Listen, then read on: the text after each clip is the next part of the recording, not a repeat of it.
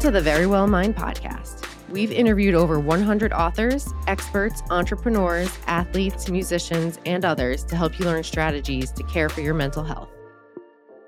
This episode is hosted by psychotherapist and best-selling author Amy Morin. Now let's get into the episode.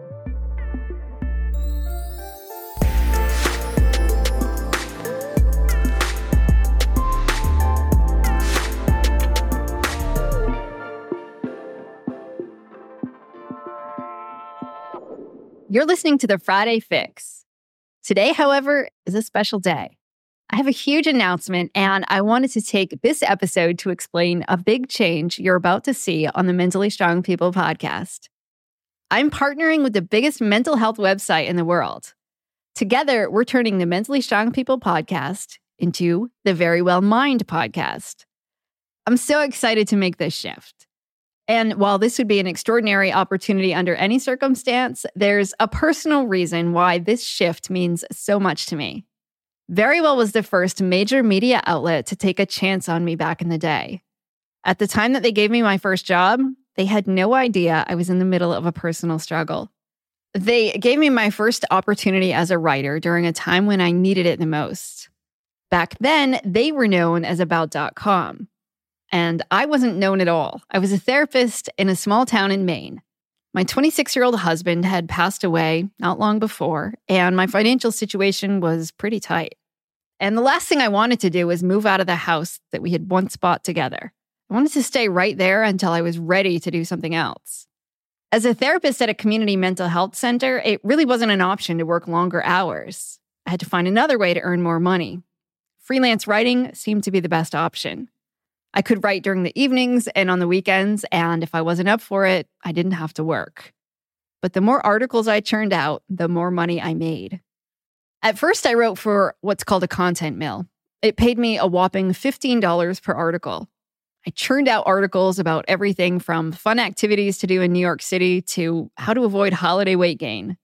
I remember seeing my first paycheck and thinking I had finally made it. I can work as a therapist by day and a freelance writer of random articles by night. But I was still grieving, and it was tough to churn out articles like a machine day after day. It was demoralizing at times when editors sent back content telling me my work wasn't good enough. Hearing that 2 hours worth of work wasn't worthy of $15 caused me to question my ability to write. At some point, though, I saw an ad for a job at About.com. I decided to apply. It was a freelance position that offered a regular paycheck. And I'd be able to write about child discipline, something that was within my wheelhouse. I didn't hear back from them for a long time. Eventually, though, I got an email inviting me to join their team.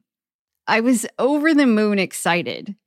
I was also a bit nervous. I wasn't a real writer. I just happened to be a therapist trying to turn freelance writing into a side hustle.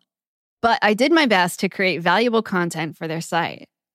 Over the course of a few years, they took notice of the articles that I wrote, and they expanded the topics I was allowed to cover. I was able to stop writing for those lower-paying websites and was able to relax a little bit because I had a steady part-time income. As the years went by, my opportunities with them expanded. When they transitioned from About.com to Verywell, I got to be part of that team too. I created articles for both Verywell Mind and Verywell Family. I also became a member of their review board, which meant I could ensure that articles on the site were accurate. Verywell supported my career outside of my work with them, too. They were right there with me when I wrote the article, 13 Things Mentally Strong People Don't Do. And even though that article was printed on another website, they cheered me on when it went viral and supported my efforts when I wrote a book. They promoted my work over the years when I went on to write other books, too. And I got some pretty cool assignments. One of my favorite special projects involved testing all the major online therapy services and writing reviews based on my experiences. Then, last October, they invited me to become their editor-in-chief of Verywell Mind. Of course, I jumped at the opportunity. They're the biggest mental health website in the whole world. And they successfully helped me climb the ranks from freelance writer all the way up to editor-in-chief. So I'm thrilled that they're interested in partnering with me on the Mentally Strong People podcast. I know that together we can make this show reach even more people. I'm just so grateful that they took a chance on an unknown writer, and I'm honored to become their editor-in-chief and host of their new podcast. So starting next week, the Mentally Strong People podcast will become the Verywell Mind podcast. You'll see that we look a little bit different, but the show will still remain very much the same.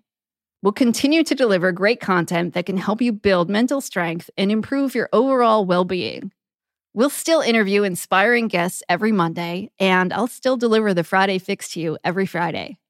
If you already subscribe to the show, you don't need to do anything. Our podcast will continue to get delivered to you every single week.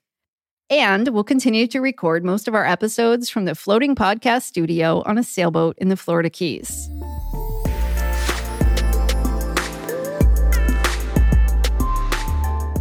Thank you for listening to the Verywell Mind podcast. If you found this episode informative, please share the episode with your friends and family and leave a rating and review wherever you listen to podcasts.